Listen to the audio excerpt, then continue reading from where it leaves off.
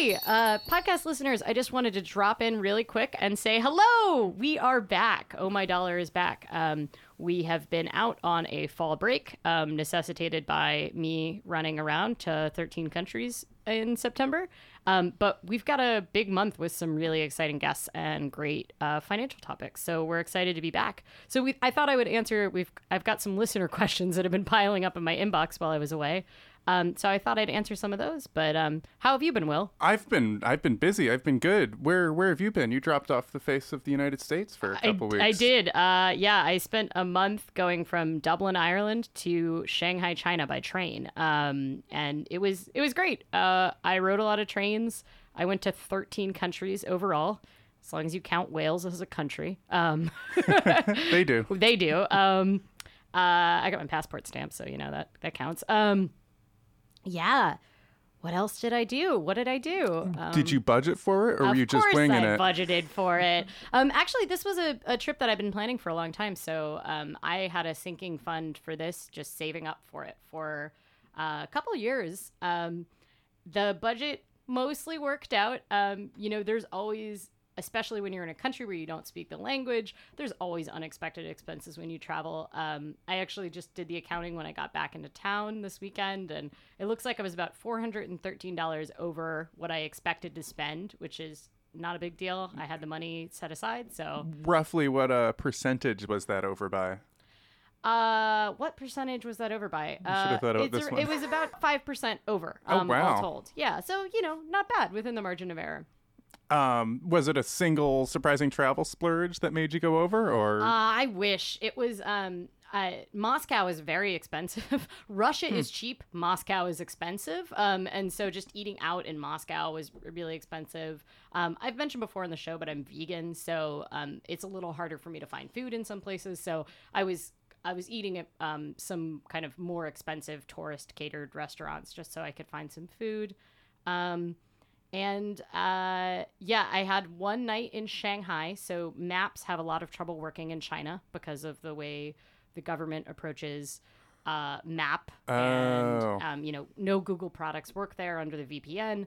And I just had a hostel that just did not appear where it was supposed to be on the map. And I never found it. And I ended up having to book an emergency hotel. And so that ended up costing a little bit of money. I mean, I used Hotwire.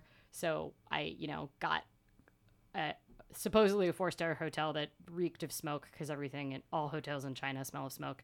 But it was, it wasn't a huge splurge, but it was pouring rain. I had a moment of appreciation for the fact that I had enough privilege and enough money that I could just make the choice to spend some money to make my life easier, and that I didn't have to spend like another several hours wandering around the rain trying to find this ghost hostel that didn't really exist. But yeah, no, it ended up being pretty on the nose. The end of the trip was sort of the height of my luxury because I flew back on points. So I had been travel hacking, so I had credit card points.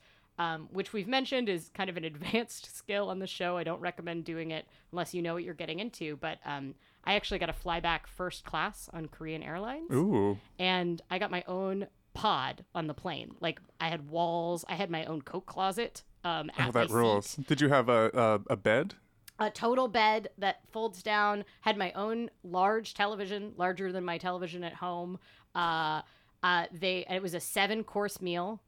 Plated meal served with actual white gloves. They give you pajamas, special designer pajamas. It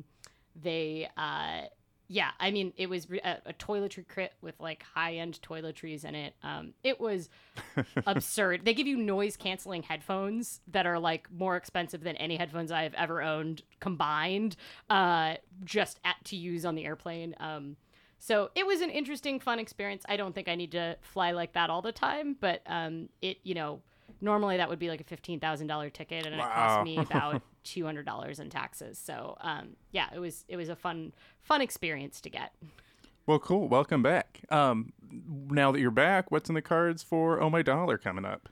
This is a packed month. So, I guess we took that month off just so that I could gather steam for all of the exciting things coming up. This month we have a Kickstarter releasing.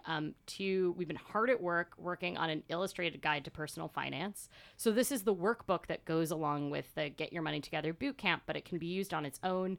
It is meant to make personal finance fun, but it's an actual practical. It covers everything: investing, insurance, budgeting. But it's filled with cats and David Bowie references and just everything you need to get your finances on track. And it's a 90-day program.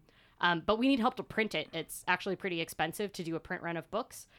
So we're going to be raising money on Kickstarter, and it launches October 10th at 10 a.m. October 10th. Awesome. Yeah. And yeah, I'd love for folks, if they want to contribute. It's ohmydollar.com/Kickstarter. And there's some seriously awesome perks like money-themed cat bow ties and one-on-one financial coaching. And podcast listeners can get a special bonus reward just for being a podcast listener if you email your Kickstarter receipt to podcast@ohmydollar.com. Oh ho. Mystery treat. Ooh.